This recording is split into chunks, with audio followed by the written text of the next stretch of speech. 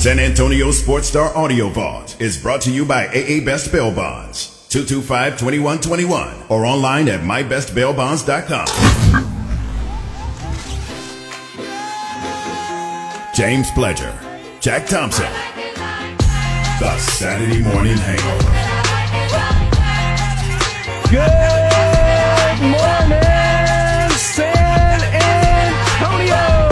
Welcome into the Saturday Morning Hangover right here on San Antonio Sports Star, 94.1 FM and AM 1250. I am James Pledger. I am joined by my guy Jack Thompson. What up? And Katie Goodman in studio this morning. How y'all doing? I'm good. Yeah? Can't complain. I'm alive. Alive? Alive. I mean, we survived Rudy J's birthday. Somehow. Like, maybe we're speaking too soon and the hangover hasn't fully kicked in yet. I mean, it's a possibility, but it feels like another Saturday to me in terms of I did some things I probably shouldn't have last night, and now I'm here. I mean, last weekend we got ready by celebrating Jack's birthday, which your dad was still recovering from on Monday. Yeah, old man. It hit him a little hard last week. Yep. But all accounts, great time had. Oh, yeah, absolutely. Day at the pool. Yeah, oh, yeah, long day at the pool. Lots of drinks to be had, for And sure. Friday, before the show, you went out that night and dinner and stuff, right? Yeah, last Saturday morning, I came in feeling rough, for sure. Started feeling better about the 8 o'clock hour? Yeah, not even. Maybe 8 o'clock at night. Oh, that's how you know you really went hard. But it's your birthday. You're supposed to go hard. Absolutely. Just like Rudy J's. We went hard. Hopefully he went harder. I have yet to check it and do a welfare check on him this morning, see how he's doing. Hopefully everything's fine. But good time had by all out at Slackers yesterday, the Slackadocious location. Katie was actually out there with us. We had a good time. It was a lot of fun. It's a good crowd. It was a really great good crowd. Yeah.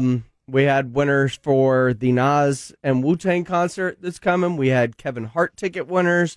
We had a $100 gas card, which I thought I was getting, but apparently not. You know, I always forget to sign up for that stuff. And it's not until they're like actually announcing it. I thought I rigged it. I guess I didn't rig it good enough. But yeah, it was a fun time. All the listeners, we thank you for coming out, celebrating Rudy J with us. It was a ton of fun. But we start things off with some big news as we were winding down the night, we found out that Keldon Johnson is a newly rich man. Mm-hmm. 4 years, $80 million, signs an extension with the San Antonio Spurs. We'll get into that coming up here at 7:15. The All-Star Game is upon us. Monday, we have the Home Run Derby, so it's about that time that we ask the same question we do about the dunk contest. Is it worth it anymore? Is the Home Run Derby still a thing in Major League Baseball? Is it worth it? We'll get into that coming up at 7:30. Katie did a great article. You can check it out at sasportstar.com, recapping Austin FC's win over the Houston Dynamo in MLS. They are now at the top of the table in the West for an MLS team, for an expansion team nonetheless. That is huge. We'll talk about how big that is for them coming up at 7:45. NFL training camps about to start. The Dallas Cowboys going to get into action. San Antonio Sports Star will be there. R&R in the morning and the Blitz live from Oxnard, California, coming up here in just about 2 weeks. So, with that, Dalton Schultz did not get his extension from the Cowboys. We'll talk about kind of the big storylines as we head in to the Cowboys season and across the NFL, because Lamar Jackson would like to be paid. Should he be paid? And where should we consider him among quarterbacks? We're going to play a nice little fun game I like to call Would You Rather, coming up at 8:30. But we'll start things off in the Summer League, where the San Antonio Spurs are winless. Mm-hmm. Once again, the Spurs do not have a win. They are 0-4, but they finally start that single elimination tournament today when they take on the Grizzlies at 5 o'clock. Jack, you're a guy. You're all in on the Summer League. Oh, I yeah. know you've catched it all. I've watched majority of the games, yeah. Any chance they walk away with that ring? No, it's impossible at this point. I think the championship game is already set. I think it's the Knicks and the Lakers is the championship. Now, for the Spurs, though, seriously, we made a huge deal when Becky won the title. Yeah. Summer League mattered. It was a big deal. It was. We can't say that it wasn't. It wasn't necessarily Summer League. It was that Becky was breaking ground in the NBA, being the first woman to ever be the head coach, and on top of that, to win it all. But the games themselves don't really matter at all. At all. No. Wins out there don't mean a thing whatsoever. It's really more of a focus on individual talent, too, like to see what you're working with on the team, right? Yeah, you get a week of practice. It's a lot of isolation ball unless you have a group of guys that are already, like coming from your G League team. Those are the teams that were really good in the season before. And we're not getting that either because last year's first-round pick, not playing, obviously, as Primo got COVID while he was there, and Wieskamp also not playing as he sprained his ankle in the final practice prior to the G League. Yeah, so prior to the Summer League. You look at a lot of the G League teams, and it's obviously rookies and sophomore players, but a lot of these teams have like third-year guys, maybe fourth-year guys who are trying to find their way on a team. Keldon Johnson's brother's one of those guys. While our third and fourth-year guys, and Devin and Keldon, are now our best freaking players on the team, so they're obviously not going to set foot on the court. We're led by, we're starting 4 19-year-olds on our team. Yeah. So the wins, they don't matter at all. Of course, every time you step on the court as a basketball player, you're trying to win. But the outcome is much less relevant than the continuity that is being start to be built by these young guys. And I could definitely see that coming along pretty well. So the wins don't matter. So what have you taken away from the Spurs so far? Blake Wesley looks phenomenal. He's super agile, athletic, quick, every sort of, He has been far and away their best player. Yeah, he's been really good. His shooting has been a lot better than I thought it was coming out of the draft, and his defense, because he's so quick and athletic, is pretty dang good too. So I've been thoroughly impressed by him. I think he's going to press Trey Jones and Primo for a lot of lead guard minutes, I think. Are you disappointed with Malachi Branham? I'm not disappointed in him as a whole. I'm disappointed in his aggressiveness level. He looks very timid out there, and you're a locked in first rounder. You ain't going anywhere. So just go out there and put up shots, be aggressive. And he's only had really 2 games where he was outright aggressive with the ball on offense. So not really disappointed in him, but he could definitely be far more aggressive. Do you think he spends part of the year in Austin more so than Wesley? I think they all spend time in Austin, moving back and forth just to get more reps and minutes, not necessarily because they need it, but, they do need it, but not like we're grooming them all year in the G League. Just, more reps is better no matter what level you're playing at. So, yeah, I think all 3 of them spend time on both. Are there any guys that weren't in the draft that are out there playing that are notable? Yeah, one guy that we did not draft that I've been thoroughly impressed with is Darius Days. 6'8", super nimble for his, massive size at 6'8". Feathery soft touch on his jumper, too, which I did not know. He shot the ball extremely well. Yeah, I did not know he had that. He had 2 double-double games with like a 17 and 12 and a 14 and 13 game, so he's very active and vocal on defense, which is, you're an undrafted guy. That's something you got to do. And he's got some range. Yeah, he can shoot the 3 really well. Very confident once he gets it going, too. He's not afraid to keep letting it fly with his heat checks. But, yeah, I was thoroughly impressed with him on both sides of the ball. Now, they have 1 2-way contract left. It's his to lose. Right? Absolutely, yeah. I'm shocked as quickly as they signed Barlow to that 2-way that they haven't signed Days to the other. Days has been our second best player on the team. Behind Wesley. Yeah. Oh, yeah. Far and away.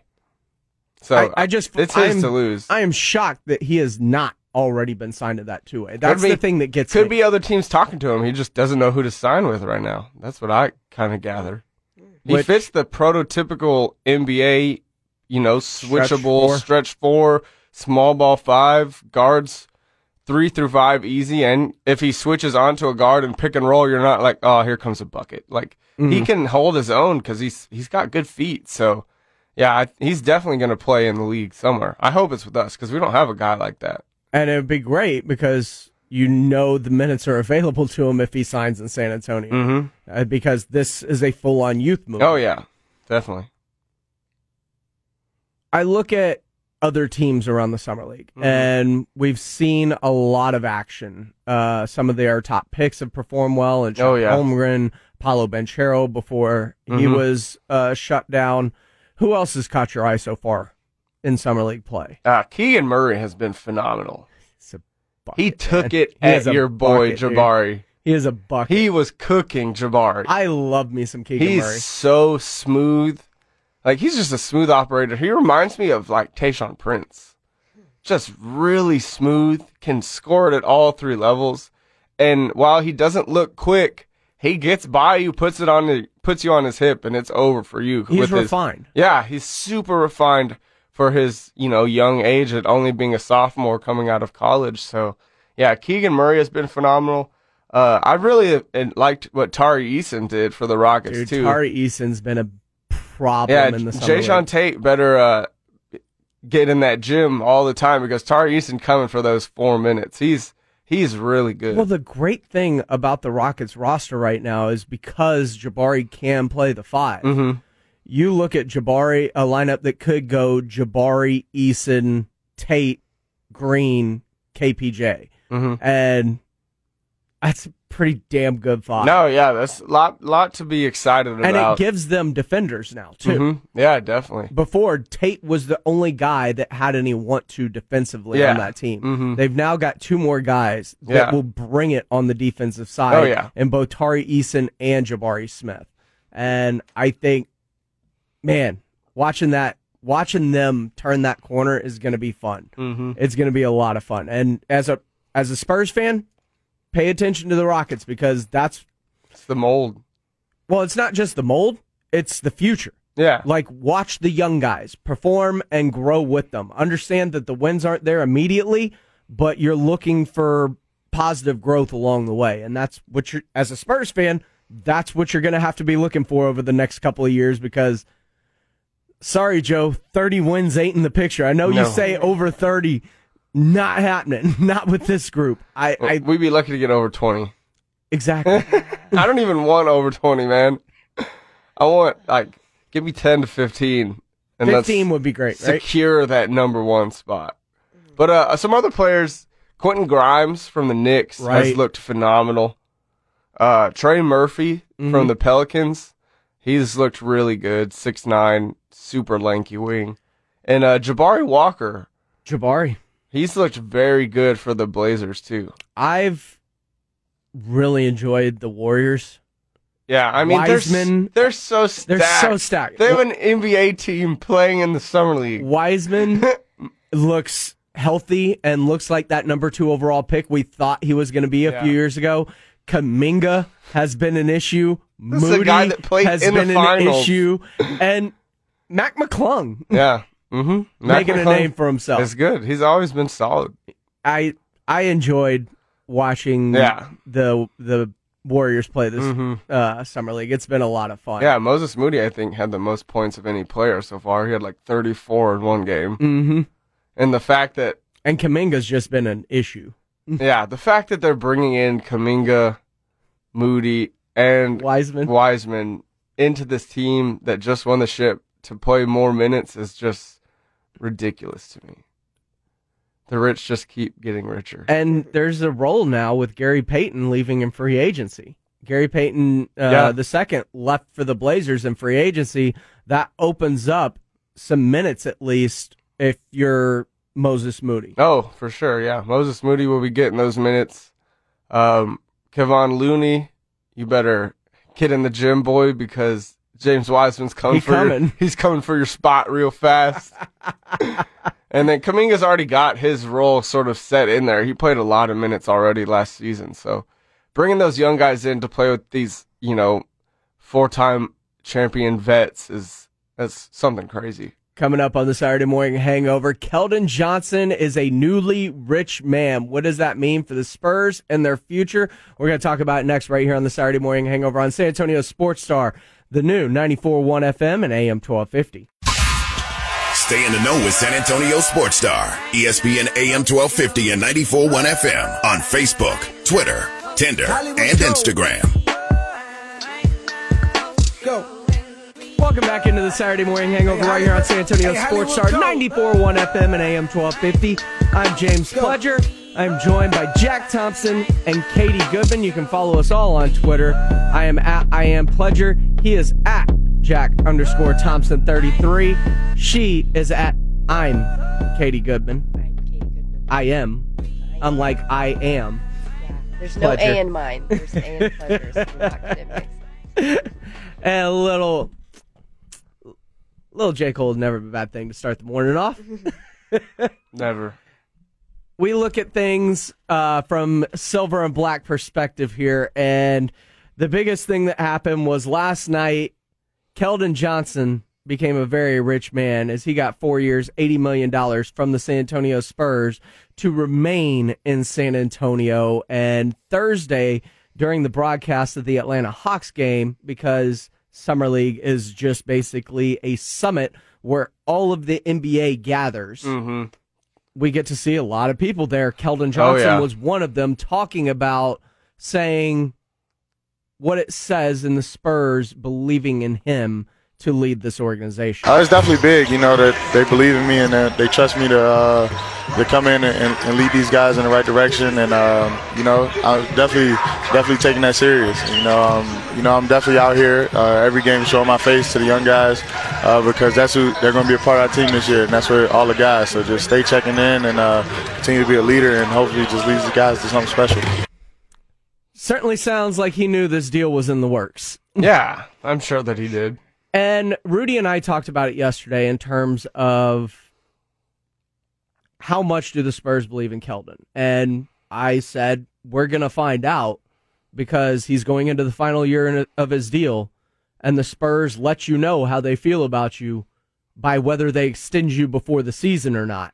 And usually, whether it's DeJounte or Derek or Kawhi or whoever it's been, Marcus, they get those Lamar. deals done before their season. If they don't, the writing's on the wall. Yeah. Lonnie Walker, DeMar DeRozan, going into the final year of your deal, if you don't have that extension worked out, it's usually over for you, especially the rookie deal lets you know more so than anyone. And Keldon, this is big because usually these deals get done the eve of the start of the regular season, it feels like. Yeah. Whether it was DeJounte's deal or Derek White's deal in the past or even Kawhi's deal. It happens usually in training camp, preseason, right on the eve of the regular season. The fact that they knocked this out with so much time before the start of the season, I think says a lot about what they think of Keldon Johnson. Yeah, most definitely. I mean, not only is he just outright our best player now, but now we're paying him as such. I mean, $20 million a year. And everybody was wondering what we were going to do because everybody keeps bringing up to me, there's a salary cap floor. There's a salary cap floor. I was like, I'm aware. Yes. Keldon's going into the final year of his deal. He's going to get an extension that's going to raise us above said floor. Yeah. I mean, I think the plan was always we're going to give this money to our guys. Yeah, it always has been. I mean, once we saw, all the pieces, all the dominoes that we thought were coming to the Spurs fall up until, this week with Ayton's deal. But it was just, made more and more sense that this money's being saved for Devin and Keldon. And we'll get into Ayton's deal and what that means for the NBA as a whole and the reported asking price for a Donovan Mitchell. But the Rudy Gobert trade just ruined everything. The NBA. But as we talk about Keldon Johnson, Katie, you're a huge Spurs fan. You've gone to a ton of games this year. What does the Spurs investing in Keldon mean to you as a fan? Well, first off, he's one of the sweetest guys. Like, I had the opportunity to interview him, luckily, and he was just so nice. And you could tell that he was kind of ready to step into that type of position. And I think with the Spurs making this deal early on, like, it's smart because they don't want to lose somebody like that. I mean, he is their best player right now. So, like, it's better to be proactive rather than, him getting picked up from somebody somewhere. And honestly, I'm surprised he didn't do it sooner. So, but yeah, no, I think, he's a player who's really improved his game in so many ways. He used to go really hard in the paint. He was a really physical guy. And he eventually kind of transformed into this more of a finesse player, able to shoot a lot of threes, do a couple different things. And I think that says a lot about what Pop is able to do with players. And, he's been through that process of, starting out as a rookie, trying to play one way, and then learning from a coach, changing his game up just so that he can, develop as a player. And I think it's great to have someone like that in a leadership position because it's not like a superstar who just came in and has been great his whole life. He's somebody who can speak to the challenge of having to get better and having to step up to be a better player in the NBA. So I think that's why he's going to be such an integral piece of the puzzle for them this season, knowing it's going to be a rough season. And you talk about his growth, Jack. We saw a lot of it this year. Oh, he went from 12 to 17 points. His 3-point percentage rose to over 40% from three. Yeah, he led the on league. A higher volume of threes. Yeah. And taken twice as many as the year prior. Yeah, and that's just scratching the surface because I do think we all think there's another step. Yeah, there is, yeah.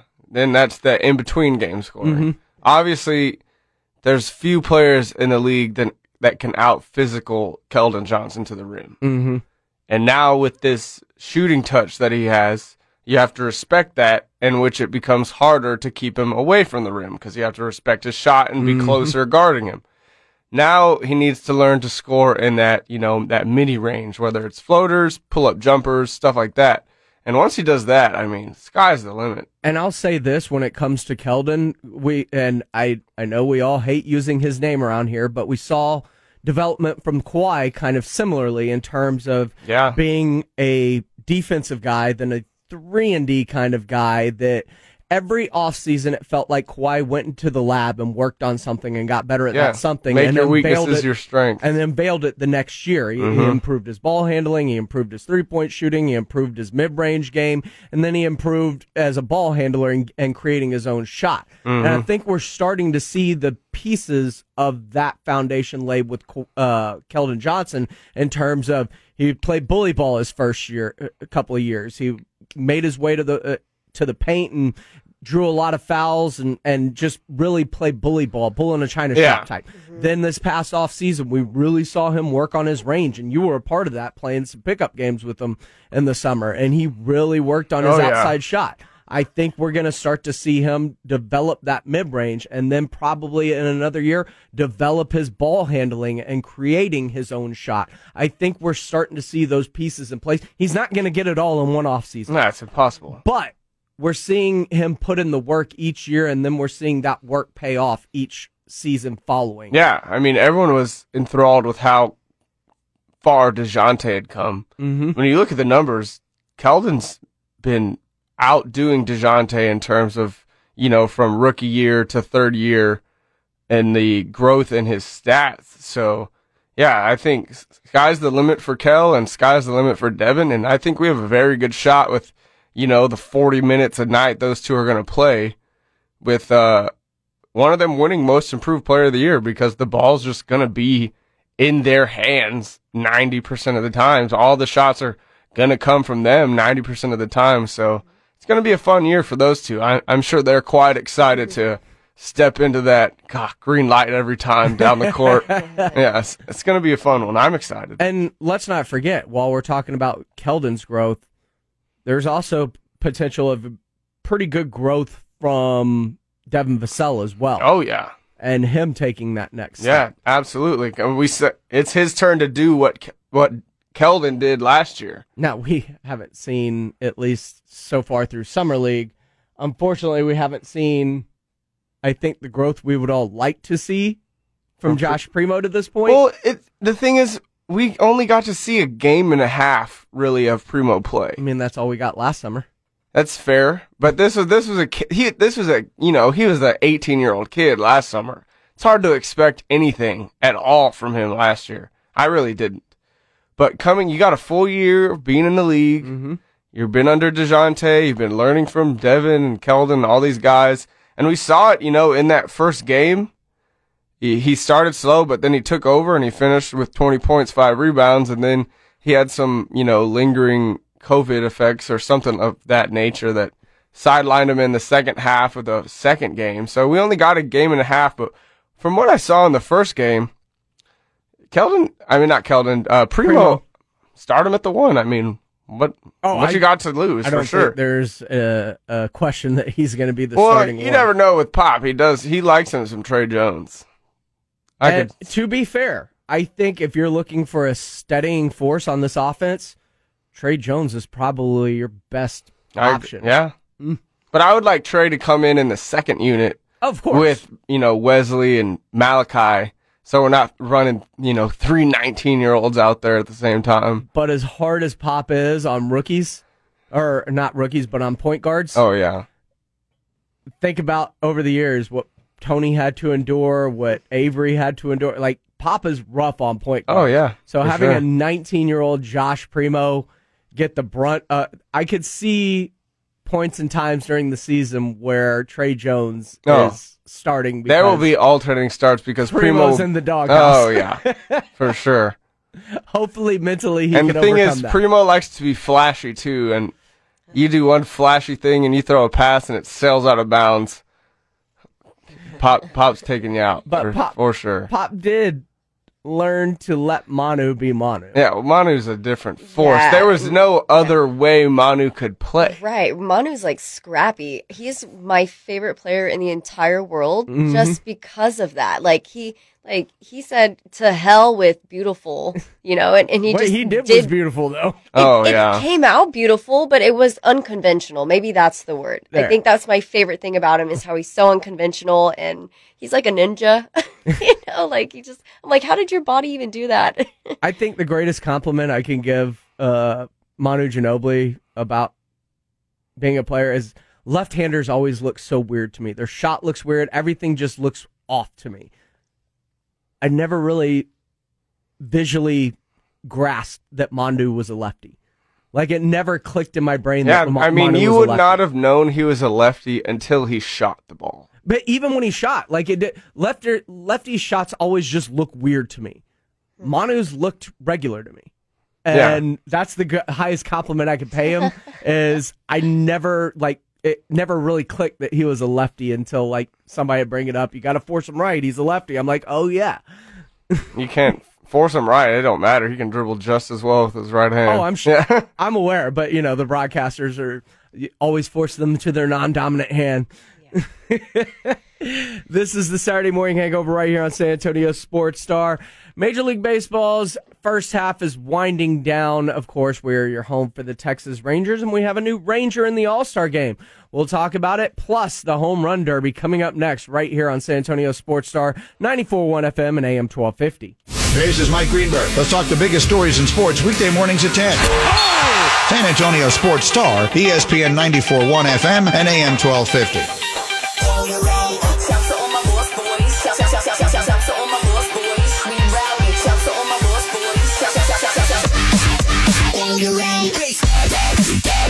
Welcome back into the Saturday Morning Hangover right here on San Antonio Sports Star, 94.1 FM and AM 1250. I am James Pledger. She's Katie Goodman. He is Jack Thompson. Thanks for spending your early Saturday morning with us. We go till 9 o'clock here. We'll get into the All-Star game, but transparency, we've got, on the screen, we've got Sports Center going in the background, and earlier this week, Ja Morant was on with, I believe it was Taylor Rooks, and did an interview in which he said he would have cooked Michael Jordan. And I just saw this wave of disappointment come over Jack's face. I mean, I watched that interview too, and it's a little taken out of context, but a little bit, and because I did play the clip, and he's kind of goaded into I would have thought you would have cooked Michael. You said you would have cooked him or something. He's like, oh, we bet. I would have cooked him. He didn't come outright and just, say that. They definitely baited him into it, and it was a little out of context, but take a back seat, my guy. Like, Come on. First off, Jordan's locking your skinny butt up. If you're playing 90s rules, you're not scoring on Jordan. And second of all, he's giving Ja 80. He's putting his ass into him and putting him down on the block. He's killing Ja. There's no way Ja could guard him. So you just gotta take a step back there, young fella. These athletes kind of have to have that kind of ego, though. I don't know. But... Ja is phenomenal. He's one of the best in the league. So I expect nothing less from him. But you gotta know, man. Like, that ain't true. I mean, respect your elders for Pete's. And I've started rewatching Last Dance again just because it's beautiful. Freaking love it so much. And I think about all the times Jordan took things personally. Yep. And just put in the work. Like, what was it? It was a game against the Bullets. I forget who went off on him for like 34, 36 one night in Washington. Or in Chicago, I think it was. And at the end, he said, good game, Mike. Or nice game, Mike. And Jordan literally just, you saw this look in his eye. And the next night, because they played a back-to-back with Washington that day. And so the next night, they're in Washington.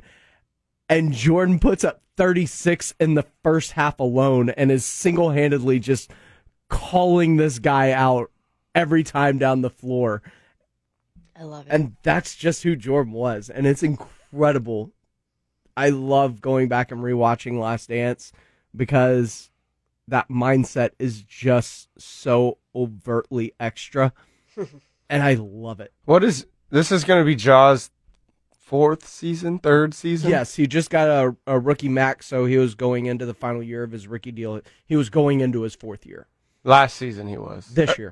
So this will be his fourth. Yeah, because remember, I think it was 2019, both he and Zion came out. Well, in Jordan's third year, he averaged 37. And in his fourth, he won his first of 5 MVPs. So, oh my God. we'll see what Ja can do.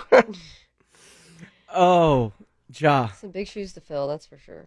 But it would be so great if there was any possible way that we could just, anytime somebody pulls off like that, you could put it in a time capsule and have him go play against them just to, like, learn your spot, young man. Yeah, someone needs to invent some sort of AI that you can put, like, I don't know, download both players' games and watch 2 AIs go at it. It would be awesome. But Major League Baseball is coming up on the All-Star break. We're at the Midsummer's Classic as Katie is flexing her new Rangers oven mitt. Happy 50th anniversary. We have a new Ranger in the All-Star game. Corey Seager is going to be an injury replacement for George Springer, and he is also going to be a part of the Home Run Derby on Monday. Of course, you can catch both the Home Run Derby and the All-Star game right here on San Antonio Sports Star. And, of course, all the Rangers game. And Corey Seager, in a sense, it's going to kind of be a homecoming because the All-Star game is at Dodger Stadium. Corey Seager, of course, coming over in free agency from L.A. to the Rangers, signing that huge contract in the offseason. So it's kind of a nice moment for him to kind of go back to where he came from and put on a show in this All-Star game, being named an All-Star, being able to compete in the Home Run Derby. I think that's going to be fun to look at. But nobody's playing in the Home Run Derby, it feels like. The big players aren't playing. There's no Judge. There's no Yordan. There's no Shohei. Yep. There's no Mike Trout. Like the big, it feels like a lot of the problem we have with the dunk contest. Hey, you got Pujols though, bro. 57-year-old Pujols. Yeah. But it feels a lot like the NBA dunk contest in a sense of the big names just aren't there. They're skipping it. See, the thing is, a lot of the big names aren't there, but a lot of the young big names. Sure, Corey Seager's an up-and-coming name. Acuna. Ronald Acuna. Pete Alonso's in it. Pete Alonso is a back-to-back defending champ. Mm-hmm. So he's Juan going for his Soto's third. in there. Juan Soto of the Nationals. You're getting a lot of these young and up-and-comers, which is probably even more than I can say about the dunk contest. That's what I was saying. The only difference is, in the dunk contest, you're getting, bench warmers and role players who are only, in the league because they're that freakishly athletic. To be fair, though, the dunk contest has given us a couple of up-and-comers, and Zach LaVine, Aaron Gordon at the time. Well, that's the last time it was good. It feels like that was the last dunk contest we got. That's true. Hot take. But who else would want to dunk? Victor Oladipo, I believe, won one, right? Mm-hmm. So, but as much as we're getting these young up-and-coming, which is great because Major League Baseball needs to promote some of these young guys. They need faces of the league because right now the face of the league doesn't even speak English in my mind. Yeah, he doesn't. But Shohei Ohtani is such a freak because of what he does. He blows my mind on this horrible team. Yeah, they've got the two best players in baseball, and that team is awful. Yeah, but why is that? Why? Because it's baseball. Baseball just. It's truly one guy can't save your franchise the way it can in the NBA or even football to a sense as long as that player's a quarterback. Is it like a disconnect between players, or it's just is a it just huge like making the drop wrong off decisions? after those two? Like after those two players, it's just a bunch of run of the mill guys. It's a bunch of guys. Yeah. Jags. They're just guys. But then but the thing is also Mike Trout can never stay healthy. If I'm not mistaken, over he's the past hurt. 2 years. Yeah, Is he not banged up right now? Right now? Yeah.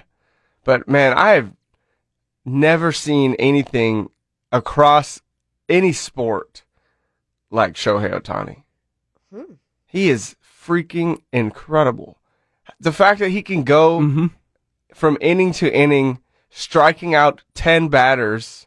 12. Yeah, and then going the Astros going yard twice with 4 RBIs. Like, I've never seen anything remotely close to this. What we hear Babe Ruth was, I imagine it's like that. Because Babe Ruth was, we hear, like he was this great pitcher that was a power hitter, and he was the home run king forever. Yeah. I imagine that's what it was like it's watching. the closest thing, for sure. But because we just don't get to see Babe people Ruth do both. Yeah, Babe Ruth wasn't gunning at 104 though. True. And I what he does with his slider and how he mixes his pitches, he's so good. It's freaking insane. And then his plate discipline. And it was great because was it last year, I think? Yeah, I think it was last year. We did get Shohei in the home run derby. So it was cool. That was a fun thing. I know he was out in the first round, but it was just cool to see him in it. And I don't know if I buy the it ruined my swing in the second half of the season argument. I mean, well, I feel like it's hitting glorified batting practice. Yeah, it literally is. I feel like hitting is a lot of like confidence and like streak. And you go into the home run derby, and like you said, it's glorified batting practice, and you don't do well. That's got to be, like a huge knock on your confidence, and like it'll knock you off your groove a little bit. And once you're going back to dudes throwing over 100 at you, it's a little bit harder to get that momentum back. So I could see that a little bit, but again, it's batting practice. I'm gonna get in on the Rudy J train. He is all in on free Ohtani. Oh, he is coming into the final year of his deal, I believe, and we're going how we always talk about massive contract numbers with players. I can only imagine what Shohei Ohtani is going to command. I saw some interview, I can't remember what it was, but it was on ESPN, and they were talking about Shohei's contract, and they said with his efficiency and numbers on both, pitching and batting, he's about $200 million underpaid at the moment right now. Wow. I would say more than that. Yeah.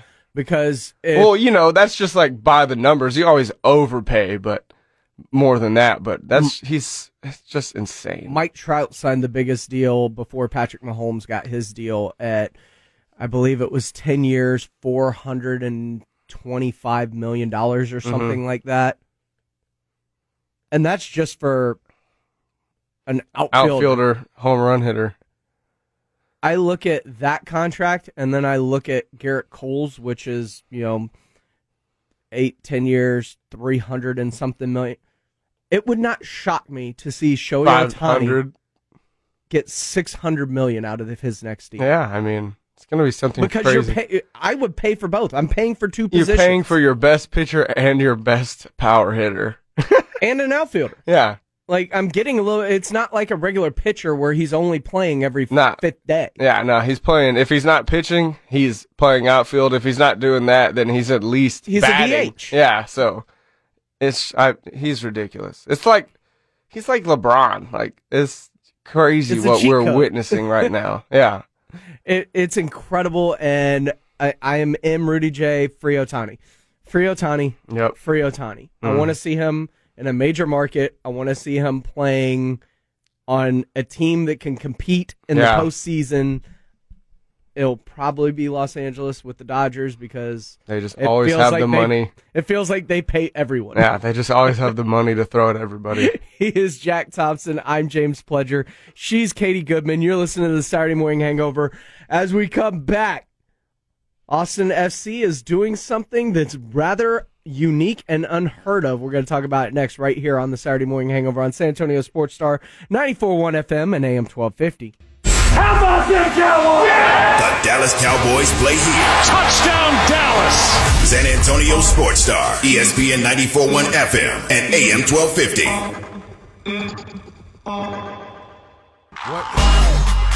Welcome back into the Saturday Morning Hangover right here on San Antonio Sports Star 94.1 FM and AM 1250. I'm James Pledger.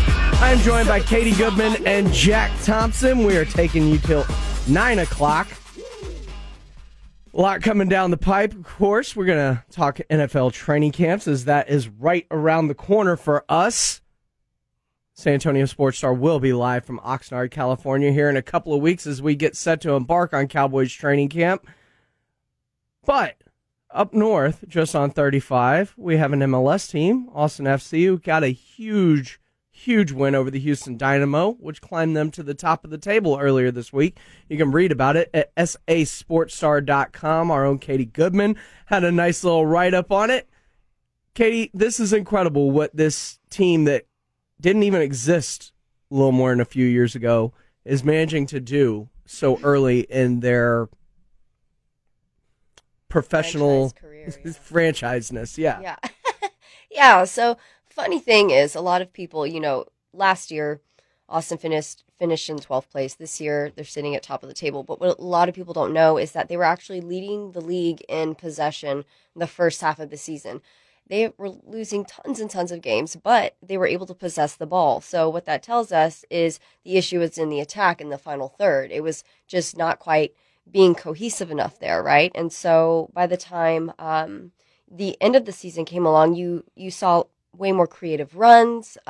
They were kind of starting to read each other, get to know each other. And so I think that's the Austin FC that we're actually seeing today. It's not like some player came in and magically changed things. It's more, in my opinion, just finding out what worked for their team. And what works for them is that possession game, using the full width of the field and just keeping the ball from their opponents. But that can also kind of work at at a disadvantage as well. And I think that's why you see a lot of later goals for them. That's why you see them having to react under pressure, whether they're a goal down or it's a time crunch. So it's almost like they need that intense pressure to really perform and execute in the final third. So I think it's that. And then also I just think that Coach Josh Wolf has gotten a lot better at making key subs. Like if Austin is either down a goal or it's crunch time and he makes a sub, you can almost guarantee that there's going to be a goal to follow. And they've got another huge match coming up later today, a game you'll be at as you basically leave the studio to drive to Dallas to take as the Austin FC takes on Dallas FC up at Toyota Field tonight. Right, yeah, and that's going to be a really good game because they tied last time, 2-2, and they also have a couple of U.S. men's national team players, Paul Arriola, Jesus Ferreira, really hard guys to shut down. But, it was a 2-2 game, but really and truly, I think Austin should have won it. There was just an unfortunate turnover from one of their left backs, which, gave them the first goal. And then they were able to sneak in and get a second goal shortly after. But then that kind of woke up the beast, as it usually does for Austin. And they came back and got 2 goals to finish out the game. So you got to hand it to them there. But I think you're going to see a pretty similar game coming up. I think really the keys here is going to be just making sure Austin's back line is really knit tight, keeping those wingers in. The few times that they've been split, their wingers are just a little too wide. And then, just, again, keeping the ball away from FC Dallas. And it's the attention that the MLS is starting to garner in terms of players that they get. We used to see them getting players at the end of their career. Gareth Bell just re-signed to stay at LAFC, and getting these big names to basically come from the Premier League, come from Serie A, coming from the Spanish Premier League, like all of these other La Liga. Like we're seeing quality players start to trickle into the MLS, which ups theirs. And we're starting to see not only national team players for the United States national team make their impact here, but also starting to get some work across the pond as well. Right. And so I think it's really starting to show that the MLS is a more complete league than it's ever been in terms of where they are in the pecking order. Right. I think the MLS gets a bad rap, but what people don't realize is the MLS pumps out so many quality players that end up just leaving the league. It's and you can't blame them because you get paid more overseas, more exposure, a higher level of play. But the academy system and the MLS is critical to our national team. That's why like most of the guys on the U.S. national team now are players from English Premier League or Serie A. And speaking of, Houston had Hector Herrera on their roster, and he's still the captain of the Mexican national team. So it's not like, yes, maybe he's nearing the end of his career, but it's not that they're getting him, at his worst either. It's just a good next step for him. And the fact that you're about to drive to Dallas, that prompts some questions that we need to have answered. Road trip musts. Yes. What's on your playlist? How many stops are you making? Those are all questions that need to be asked. What's your main stop? Are you a go all at once, or you break up the trip? We'll talk about it coming up in the next hour. Plus, NFL training camps around the corner. Who would you rather have over Lamar Jackson? How long is that list? And on top of that, Keldon Johnson has found himself a very rich man. We're talking about it next right here on the Saturday Morning Hangover on San Antonio Sports Star 94.1 FM and AM 1250. James Pledger, Jack Thompson, the Saturday Morning Hangover. Good morning and welcome into the second hour of the Saturday Morning Hangover right here on San Antonio Sports Star 94.1 FM and AM 1250. I am James Pledger. I am joined by my guy Jack Thompson. What up? And of course, Katie Goodman joining us this morning as we had a nice, interesting conversation in the break talking about San Antonio, soccer, Austin, Dallas, and it's not just the soccer in the city. It's because we were talking about San Antonio FC's game coming up this weekend as they get ready to play the Atlanta United 2 tonight at 8 o'clock out at Toyota Field. And we were talking about all the things that Austin and how they're packing that stadium, and San Antonio needs to do the same thing down here. I was like, you can't even get people to go to a Spurs game right now. Like, yeah, it's and that's hard because the product's not going to be good for a few years. It's not championships, and this has very much become a title town in terms of the expectations that this fan base has grown accustomed to because of the greatness for over 20 years that they endured. I mean, hell, Jack doesn't know what a losing season's like for the Spurs for the most part until this year. Yeah. Never had to endure it. And Jack made a really good point, too, during the break, that there's really nothing around the stadium to go to attract them to it. And I think that is a really key point. Yeah. Like, a really big problem. And it's the issue whose job is it to fix it? It's not just the issue with the soccer stadium, though. It's the Spurs have the same issue. Yeah. Like, the reason the games don't sell out, especially when they're bad, is because there's literally nothing to do around those stadiums. Mm-hmm. You look at other stadiums around, like Cleveland. They have all of their stadiums in a very close proximity, and inside that, you step out of the stadium, and it's a bar district. Like, it is a nightlife. It is a scene. Like, there is a reason. Milwaukee, we watched them win the championship last year. Mm-hmm. The Deer District is incredible. Yeah. Like, they pack that place. Because there's things to do outside of the stadium. Right. It's a great place to meet up with people pre-game, go to the game, drink after it's just, there's so much to that culture. I just don't know how they haven't done that yet. I understand there's not a lot of space around the AT&T Center. There's, it's really residential, but there's a lot of space around Toyota Field that they could probably make work.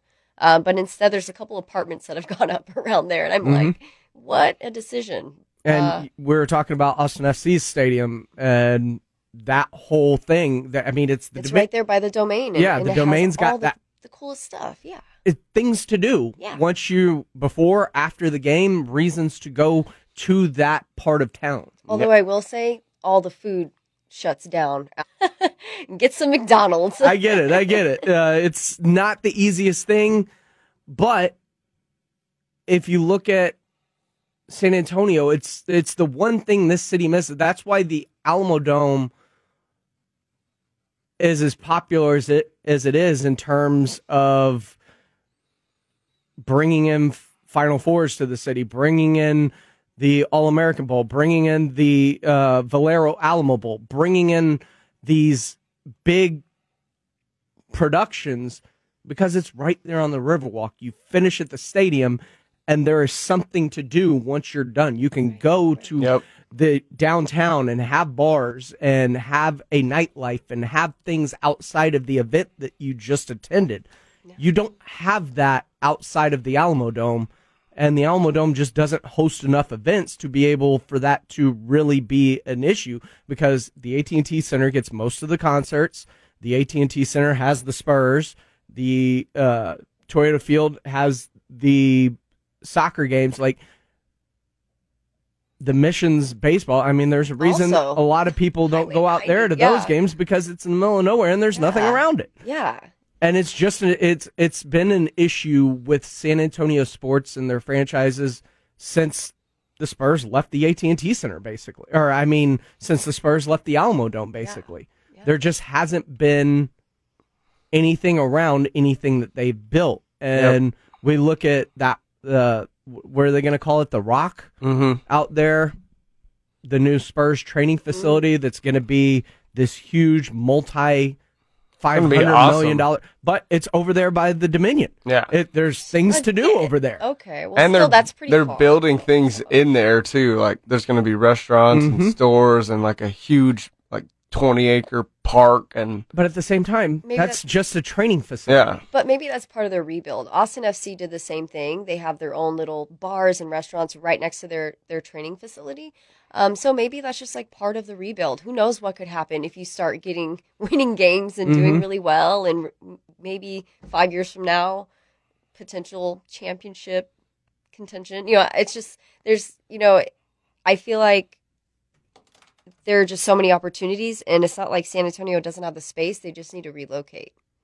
Yeah, that seems like the biggest issue, because you look at Philadelphia and they've got Xfinity Live, which is the Lincoln Financial Field, the ballpark that they have for Major League Baseball, and the basketball arena. It's all in this very small, and in the middle of all three of them is this place called Xfinity Live, which is bars and restaurants and all this great stuff that people go to. You didn't even got to go to the game. Exactly. You just go to have fun and be kind of a part of the atmosphere surrounding the game. Yeah. And it would be so great if we had something like that here, because in Dallas they have it. Yeah. In Dallas they have it. You're going up there to Toyota Field at the soccer stadium up there for Dallas FC.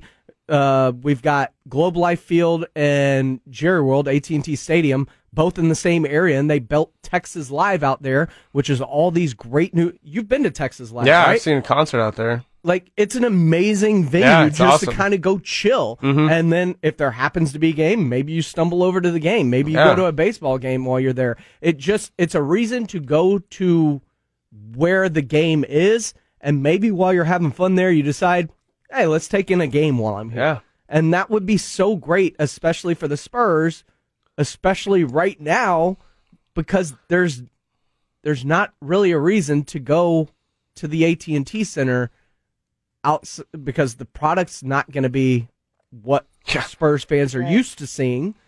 And if it's not what you're used to seeing, what's the draw to even going? Right. Yeah. At least if you're there to have fun and go to the, like, if there was a stadium near the Pearl, you don't think people would be drinking down at the Pearl and just be like, want to catch a game? Yeah, There's a game that starts in 30 minutes. Especially this year, because you'd be like, tickets are $12. Exactly. You want to go to the game?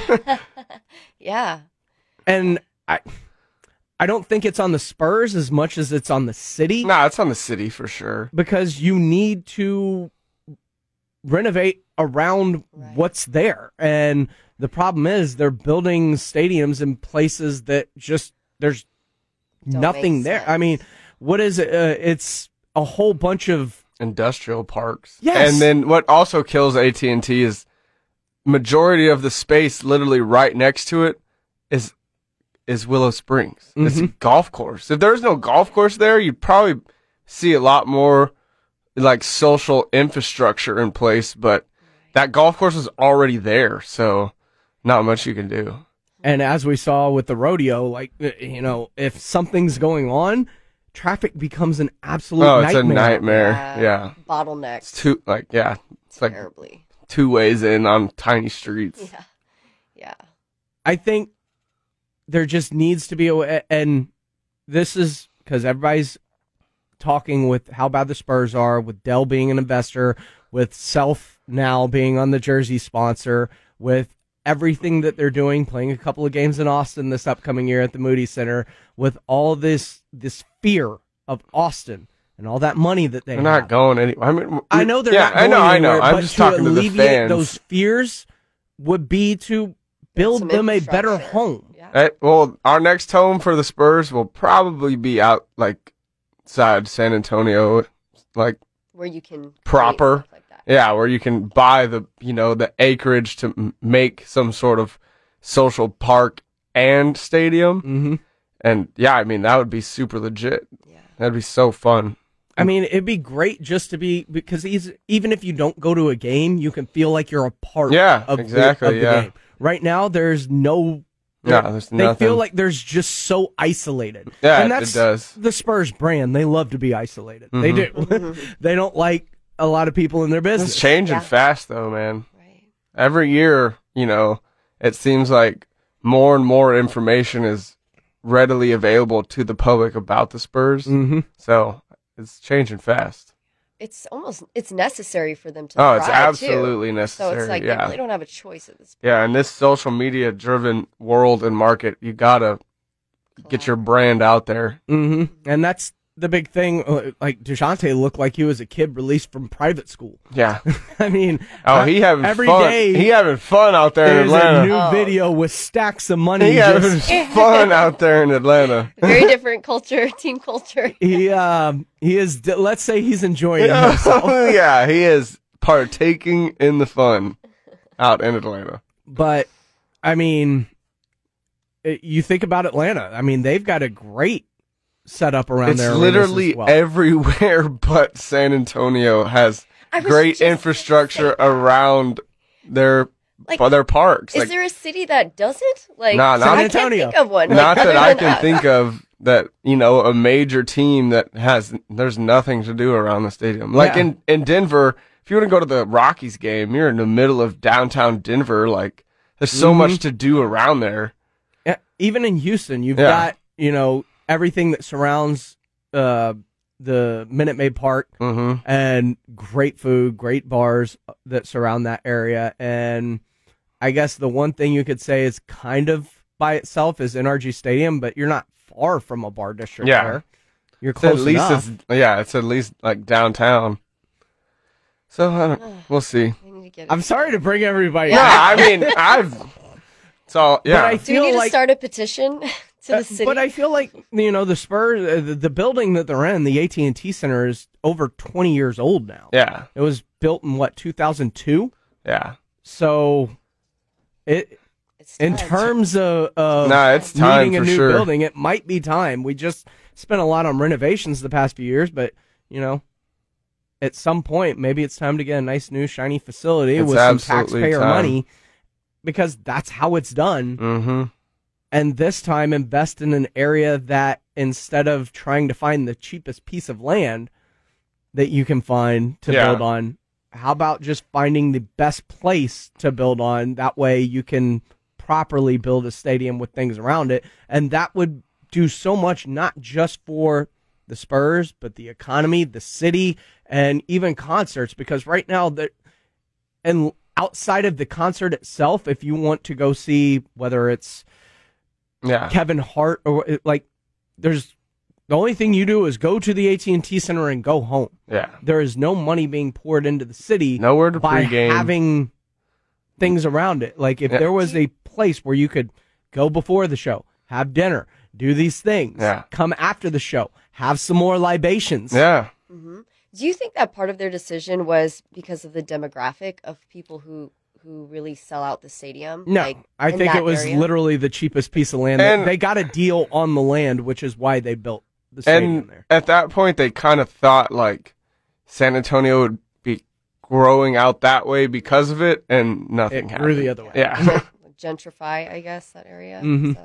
And it stinks because there's so much potential with San Antonio to, no matter where you built it, it felt like if you built it going north, if you even built it downtown, because with what they're doing in the downtown area with Southtown and all those nice spots that they're building up down there, if they went out towards the Dominion area with the way that's growing out there, if they went further west out towards Culebra, like they're building and that area of town is growing, like there are so many places in San Antonio that is growing that if you place it in a spot that's growing or just outside of where it's growing, so it grows around it, it would do so much better. Yeah. And I feel like attendance would be so much better for everything, just because there would be a reason to want to go. Yeah, absolutely.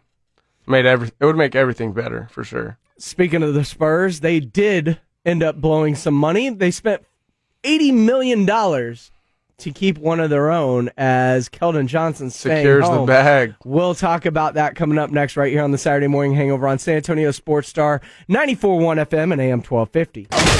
This is Jason Minix on your home for Dallas Cowboys football. San Antonio Sports Star, ESPN AM 1250 and 94.1 FM.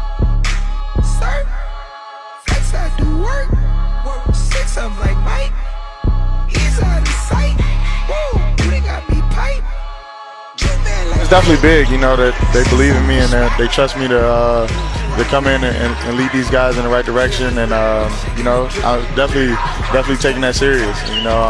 I'm definitely out here every game showing my face to the young guys because that's who they're going to be a part of our team this year, and that's where all the guys. So just stay checking in and continue to be a leader, and hopefully just lead the guys to something special. That was Keldon Johnson Thursday during the Summer League game against the Atlanta Hawks. Sounds like he knew a little something was coming as he secured the bag last night. 4 years, $80 million, and officially now the face of the San Antonio Spurs. Yes, sir. The Mustang, not the. I don't like big body. You don't like big body? Nah, because What about small shorts?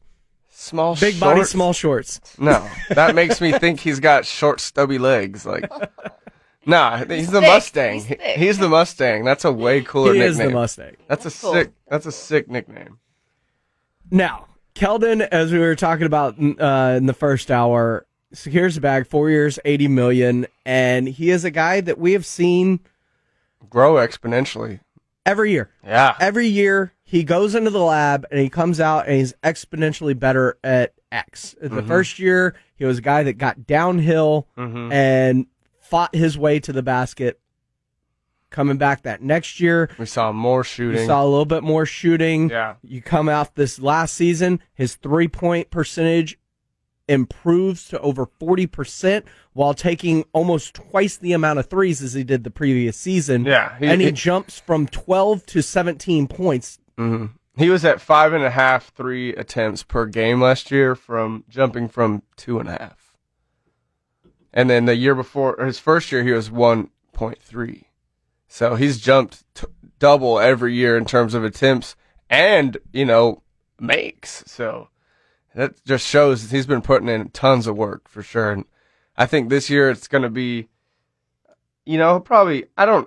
probably like 6 to 7, maybe 3 attempts per game. Okay. I wouldn't imagine it ever goes, much higher than that. Then it just, you build on your consistency level. Mm-hmm. But, he's, from 9 points his first year to 13 his second to 17 in his third. I expect, 22 to 25 this year with the amount of more shots he's going to get per game. So we might have, an MIP on our hands for sure.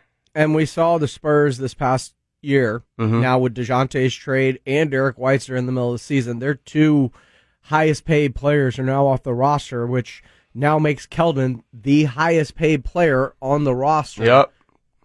Deservedly so, but it also, I think, gives the Spurs a face moving forward. Like, this is a team to where we question, is it DeJounte's team? Is it Derek's team? Is it... Yeah. It was DeMar's for a mm-hmm. little bit. Like, whose team was this going to be moving forward? And I think the Spurs doing this signified this is our face of the franchise as we move into the future. Yeah. Absolutely. I mean, he's a great person, I think, to have as the face of your franchise. Exactly. He's always great, even off the court. I mean, he has a huge fan base. Tons of people love him. Everybody has great things to say about him.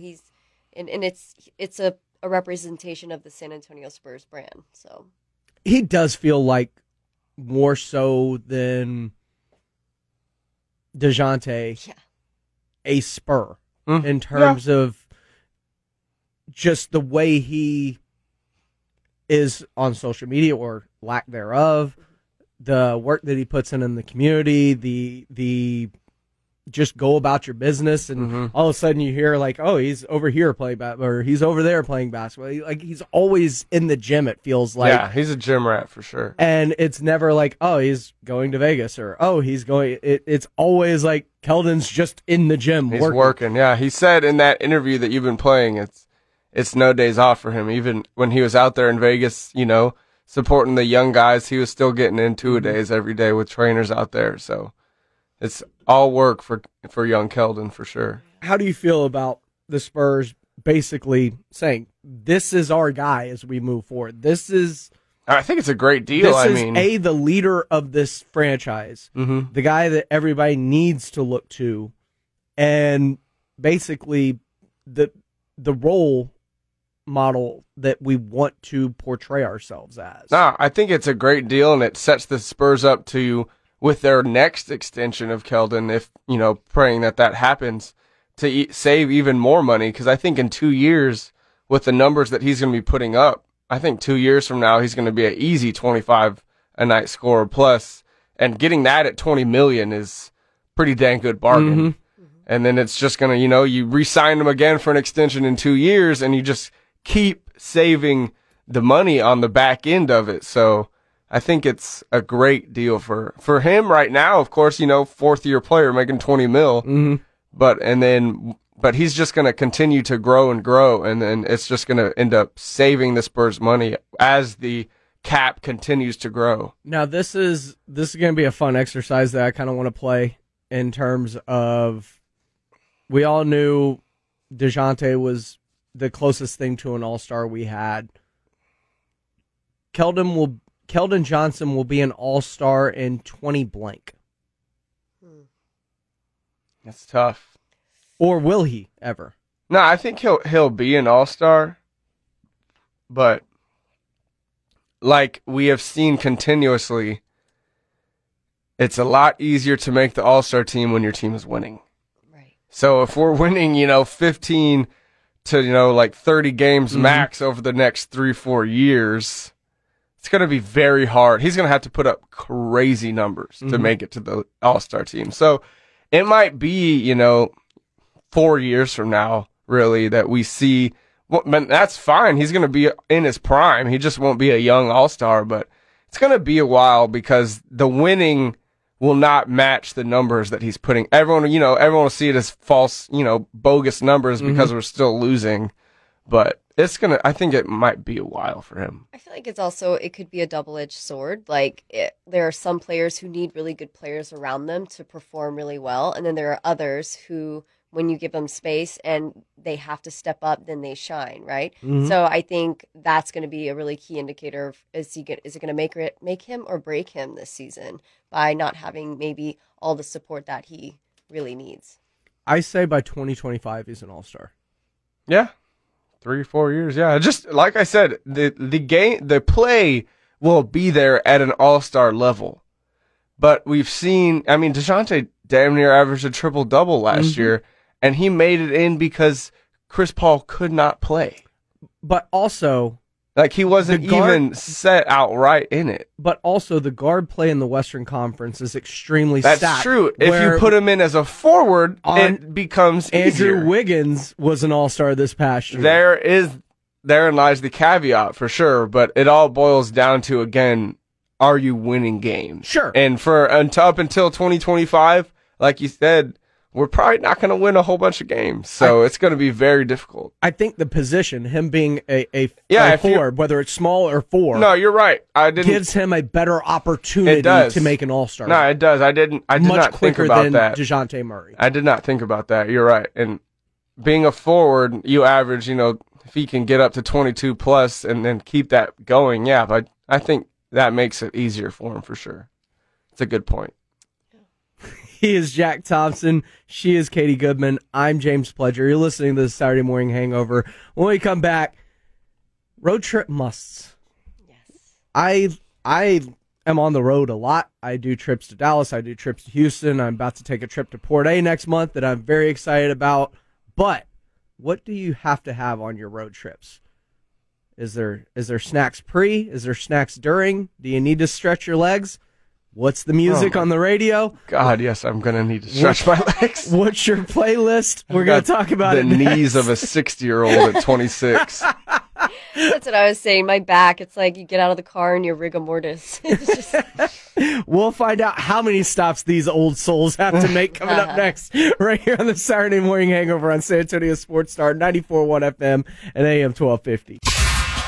San Antonio Sports Star on the go. Get the latest news, podcast, and more at sasportstar.com.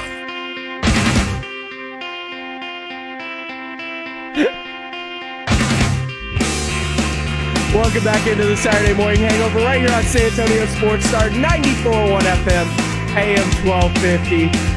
We go into the break and I'm dealing with what feels like a nursing ward over here, a trauma ward. Dude, I've had enough injuries for about 20 people.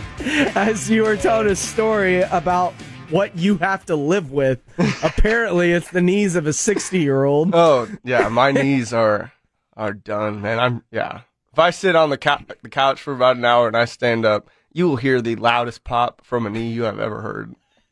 That's how I feel with me and my back. It's like I get out of bed and it's like I've fallen and I can't get up. Life alert. Somebody. I'm listening to y'all, and I played sports up until I still try and get out and get runs in, whether it's flag football games or whatever I can do. But my entire life, and the worst I've ever had to deal with was a separated AC joint and some bruised or cracked ribs. And I'm listening to y'all going, God, I made it out clean. Man. Oh, yeah. Injuries are everything. I also played with reckless abandonment. Same. I had to. I was small. Same. I was a small, sneaky, athletic guy. Coach's son. First one in, last one out. Yeah. I was a small one on the field. Got crushed a couple times by some 6'2" Canadian chicks. So, So injuries are bound to happen. You're about to head up to Dallas. So you've got about a 5.5 hour drive ahead of you for this upcoming game with Austin FC and Dallas FC a little bit later today. Yeah. which prompts the question, because I love road trips. They're fun. What is a must on your road trip? What is a must snack? What is a must stop? Are you a get there all in one go, or do you have to get out and stretch? Do you have to like loosen your body? Obviously, which led to all the injury talk that we were talking about. Yeah, I mean, if I'm in a car with my dad too, we gotta get out and stretch our knees, man. My dad has worse knees than me, so that man has the knees of a 102. He really only has one knee when you break it down. It's technically just has one. Robo knee. My dad's 78, so he has to stop like every hour, and I'm like, Jesus. But I'm the kind of person I just go right through. I can power through if I need to, for sure. I'm used to driving it's not a need to thing. Chunks. It's a want to. Like, I don't want to stop when I'm on the road. Well, it depends. If I'm going to Dallas, there's one stop that has to be made. Is it the check stop or whatever? Yes. It's the check stop in West Texas. Your dad talks about that all the time. Oh, that is a hidden gem. All right, because she's about to make this trip up to Dallas. Tell her about the check stop. It's called the check stop. It is in a little town. CHE's. Like Czech Republic. Yeah. Oh. And they make, it's a little country store, so you can buy like anything you want in there food wise, but it's the kolaches. They make the best kolaches and every single, sweet and savory flavor that I've ever had. I'm going to have to stop by there. Yeah, Thanks. That'll give me something to look forward to. The check stop in West Texas is a hidden gem. It's in West? West, yeah. Yeah, I don't know if I'm going to be able to make this straight drive. I got out of the car in Austin earlier this week, and I literally grabbed my back. And like I said, I felt like I was in rigor mortis. My hamstrings were all cramped as hell. And so, it was just, I'm probably going to drive right through. Just put on some good music, either music I can sing to so I don't lose my attention span, or put on a good podcast like Dear Chelsea. That's one of my favorites. She's so funny. The good thing about the check stop is it's probably like 3.5 hours in. So once you get there, you're like, okay, check stop, got some great food. We're almost there. Let's power through. Yeah. So, So are you a snacker while you're on there? Do you like take snacks? Do you have to stop and get snacks? It depends on the time crunch. If I have time, I'll pack snacks and really get the ones that I want, something hopefully healthy. But if not, then I'll usually pick up something at a convenience store. I usually like to have like a Gatorade or something, sugar and electrolytes. And, I need a Red Bull for sure. See, Red Bull gets me all tweaky and jittery like a shaky chihuahua. I used to be like a Red Bull Monster kind of guy. Like I had to have a bang, something like to get me through the drive. But since I've like weaned myself off of those since the pandemic, like a bottle of water, I guess, is something that I have to have. Yeah, I definitely need water too, but Red Bull is a necessity in my life, definitely. But for me, especially on a drive like that, I am usually my friend has this playlist called "It's Not a Phase, Mom." That's cool. Is by far like one of my favorite playlists, and I'm a rock. I rock all the way to where I'm going. Whatever it is, I need the music. I need the jams. I need something on the radio to. Oh, I need the jams for sure. Get me going. Yeah. As far as stopping though, I'm an all-in-one trip kind of guy. Like if you gotta go to the bathroom, get it done before we hit the road. Right. Like we're going. Like I don't have any stops planned. I don't plan on making any stops. I'm all about making time. Same. Like I want to get off the road as fast as I can. I will push my bladder to the limit before I stop. Like it'll get to the point of where I'm like, oh my gosh, I've got to stop now before I stop. So no, yeah. But I'm also like to just sometimes drive and be able to just kind of like zone out and think a little bit because life moves so fast. So sometimes it's nice to just be able to think for once and kind of mull over all the things happening in life, But again, it depends. It depends on how tired I am. If I had a 6 a.m. call time and then try to drive 6 hours. So like, it just are you depends. Insinuating something? No, I'm just kidding. No, totally worth it. Would do it again. I love being on the open road, but I'm also a guy that's like, how quickly can I make it? I know there are people that are like, I'm always trying to beat the clock. Exactly. Pull up Google Maps, find out what their estimated time is, and let's see how much I can. Dude, I do that no matter where I'm going. Really? Oh, yeah. I'm always trying to shave a couple minutes off. See, I don't do it unless I'm on a long road trip. Like if I'm going to Houston and it says 3 hours and 18 minutes, I'm like, can I get there in under 3? No, I do that with literally everywhere. Everywhere I go, I'm always like, oh, I could beat that. Yeah. Yeah. Same. I mean, that's my mentality when I'm in a car on a road trip is how quickly can I get there and how bad can I beat this time? Right. And that's my sole focus of most of my drive. That's why I have the music going. That's why, because the music gets me amped, and the amp gets me driving probably faster than I should be.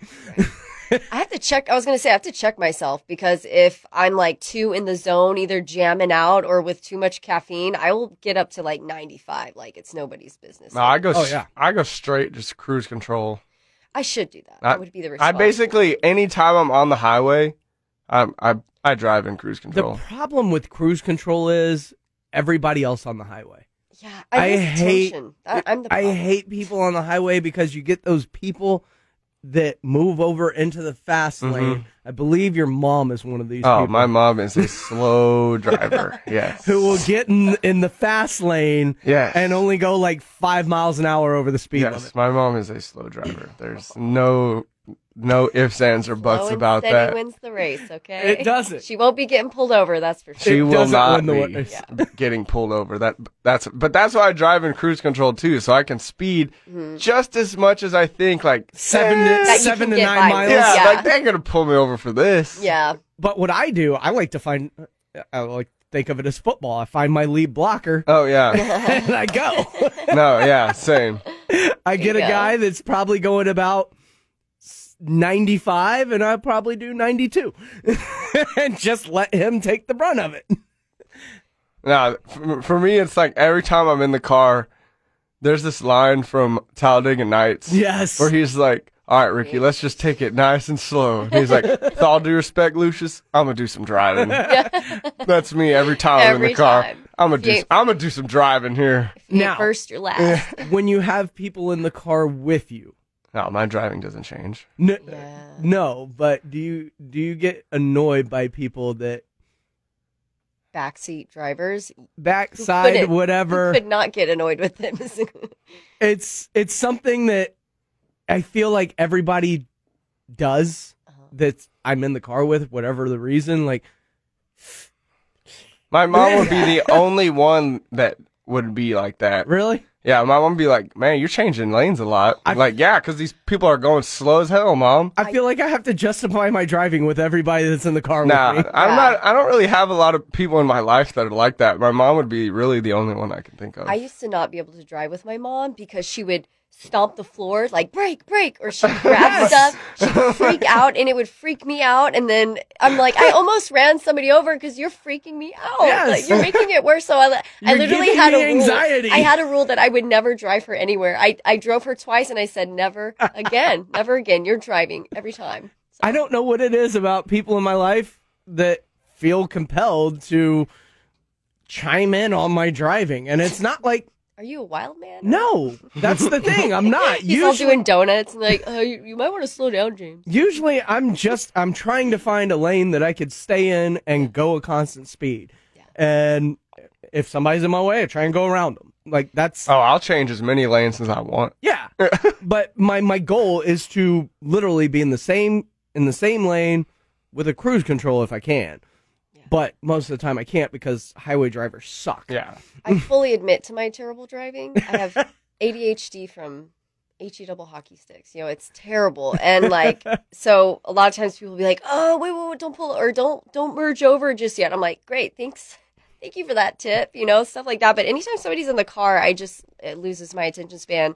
The only time I drive really careful if someone else is in the car is if my dog's in the car because she's so tiny and brittle. And I'm like, I always have this fear of getting in a car accident and she would just like be crushed. Fly out the window. Yeah. Like she even has a dog car seat because I'm so afraid of myself to drive her. A dog car seat? Heck yeah, she does. My baby's not going through any windows. Jack, does Lola have a dog car seat? No, Lola chills in the front seat with me, no buckle, just looking up at me the whole time. Just living life. I can see that goofy look on her face, too. No, Lola, when she's in the car, she's completely different. She's not a big fan of being in the car. So she'll just like sit in the front, press her whole body up against the seat, and just like look down the whole time, or like look at me like the whole time. Yeah. See, my dogs were always car riders. They loved it. They would get in the car. They like excited. They're getting up in the front seat.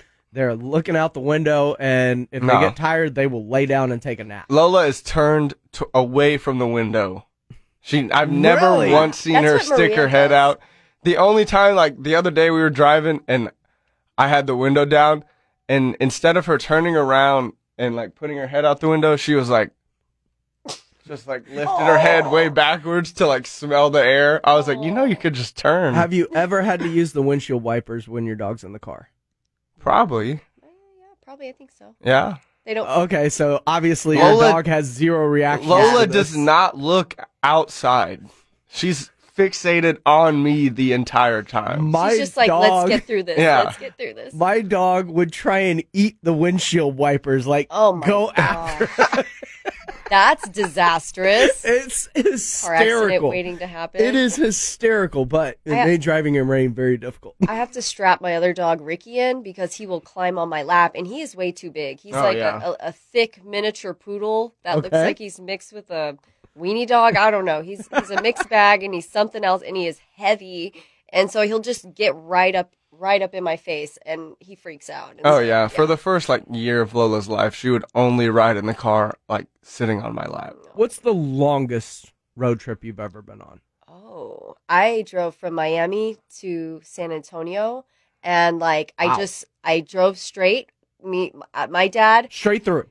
So my dad drove the Expedition with all my stuff in it, and then I drove my Jeep with all my stuff in it. So we kind of caravanned it. Mm-hmm. We parked in like a rest area stop for a couple hours, took a nap, got right back on the road, like total hardcore. And my dog was with me the whole time. So Maria, mine would be princess bed. Orlando to San Antonio straight through. That one, yeah. I did Colorado straight through once. Yeah, I've done Colorado straight through. It's not as long as Miami, I don't think, but it's the toughest part. Yeah, that's like 12 to 15 hours, right? It's almost 20. Oh, I'm talking to Colorado. Colorado, Colorado, it's like 12. It's like 12, 13. Yeah, Orlando's probably. I think Orlando was like 18. I can do 12 straight through standing on my head, but the toughest part about anything, if you're going west. Oh, yeah. It's just west or north. It's just getting out of Texas. Yeah, it's 10 hours of Texas. And it's 10 nothing. hours of Texas that is nothing. Nothing, yeah. Legitimately nothing. It is the most boring drive in the world. Yes. Like, at least if you're going straight west, you get Big Bend and stuff, so like it's kind of picturesque in a sense once you get out towards the mountains. But if you're going north at all, and you got to head towards like Amarillo for whatever reason, that is the most boring drive I have ever been on in my entire life. El Paso, Lubbock, ugh, they're the Yeah. worst. Yeah. It's terrible. So from Alpha Media to Miami, it is 21 hours. Just so you guys know, 21. You did that straight through? Yeah, with my dad, who I was more surprised because he's the kind of guy who needs. Oh, to y'all stop. just switched driving? Okay. No, we were in two separate cars. Oh. So yeah. So, but he does drive slow, and he was stopping constantly. So I can assure you, it was a lot more than 21 hours. Oh my You were God. just That like, would be That's awful. terrible. going. Yeah. Now, Daddy's love. when we lived in Florida, we did San Antonio to Orlando a couple times. That was brutal. Straight. Oh, yeah, it's terrible. There was one time I remember we were in Alabama going over the bridge, Mm-hmm. and it was the thickest fog I've ever seen. Really? It was like you couldn't see I know. outside of your window. Mhm. That's got to be terrifying. Yeah, it was terrifying. It was like we were driving literally like Blind. inside of a cloud. Like literally you couldn't see anything. The Southeast has the weirdest weather too. There's always hurricanes or Oh yeah, living in tornadoes. Orlando, hurricanes were yeah. insane. And yeah, the humidity, the fog, and then there's that bridge in Louisiana that is really long. And if Maybe you it's get in an accident, Louisiana. you're SOL. My thing is, like, once you're out of Texas, it's easy because it feels like you just fly through other states. Yeah. Yeah. Like, it's like, oh, Change of state, scenery. state. And then you hit Texas and you're like, I've got 6 more hours to 7 go. hours of this. 6 more hours to go in Texas. Yeah. Oh, it's like 3 hours to get through any other state. I'll tell you one of the coolest drives I ever did. We did San Francisco up the PCH to the Redwood National Forest in Northern California along the Pacific Coast Highway is just incredible. That's my bucket list item. Put me in an RV and send me up there. RV? Yes. I need space. I've got a lot of clothes. I got a lot of toiletry items and makeup and hair. I wouldn't have taken you for an RV driver. Really? No. I wanted to live in one for a long time. Like maybe like being in one, but not driving one. Well, I would have to figure it out unless I like get a boyfriend just to drive my RV. Like that's an option, I guess. But I'd rather just figure it out. Yeah. In fact, my sister had a giant RV. And I had planned to like buy it from her and renovate it, but then all of these other problems kind of came out, and it was like, Did you ever want an RV, Jack? Yeah, definitely. Yeah, for sure. I think that'd be cool, just to a month or whatever on the road, just driving across America. I think that would be sick. Dope. I would love to go stadium to stadium in an RV and like cover games and like make it like a road show. That would be legit. Like all 32 NFL stadiums or something like that. That'd be sick. That would be cool. Right? Yeah. The dream. I think I just found a new bucket list thing. I think we should pitch this to ESPN. I think so. San Antonio RVs, they're spending money with your dad. Let's go on the road. Sign me up. Take the hangover on the road. Yeah. I like it. I like it. Coming up next year on the Saturday Morning Hangover, we're going to put a bow on the show as NFL training camps get ready to start. Lamar Jackson's looking for a new deal. Would you pay him? And if so, how much? Because I guarantee you, he's next in line, so I know the number he's looking at. We'll talk about it next right here on the Saturday Morning Hangover. San Antonio Sports Star, 94.1 FM and AM 1250. It's Keldon Johnson, Jay Will, Max, and I get you through the break lights, weekday mornings at 5 on San Antonio Sports Star, ESPN 94.1 FM and AM 1250. Welcome back into the Saturday Morning Hangover here on San Antonio Sports Star, 94.1 FM and AM 1250. I'm James Pledger, joined by Jack Thompson and Katie Goodman this morning. Got a song? What song you got, Jack? Oh, the song that was playing in that promo. Yeah. I was going to say, that makes me want a Bloody Mary more than a pina colada. Mm-hmm. I'm not a pina colada person. From Rudy's party. You're dealing with that? A little hair of the dog. A little hair of the dog, get you going? The NFL season's about to kick up, and there are tons of storylines 7 weeks. The NFL. But I don't think there's a bigger storyline right now other than, Deshaun Watson. What's going to happen with him? By the way, the Texans just settled 30 cases. Lawsuits against people that have had issues with Deshaun Watson. So I don't know what that means in terms of what could possibly be coming his way later. Mm-hmm. But definitely, I don't think it's a great look. Yeah, not a great look. But the other big storyline is Lamar Jackson. Mm-hmm. The man is going into the final year of his rookie deal. Yep. And changed his Twitter avatar picture to, I need money. Of course, the character from How High, starring Meth and Red, but he does need his money because, let's face it, other quarterbacks have been paid.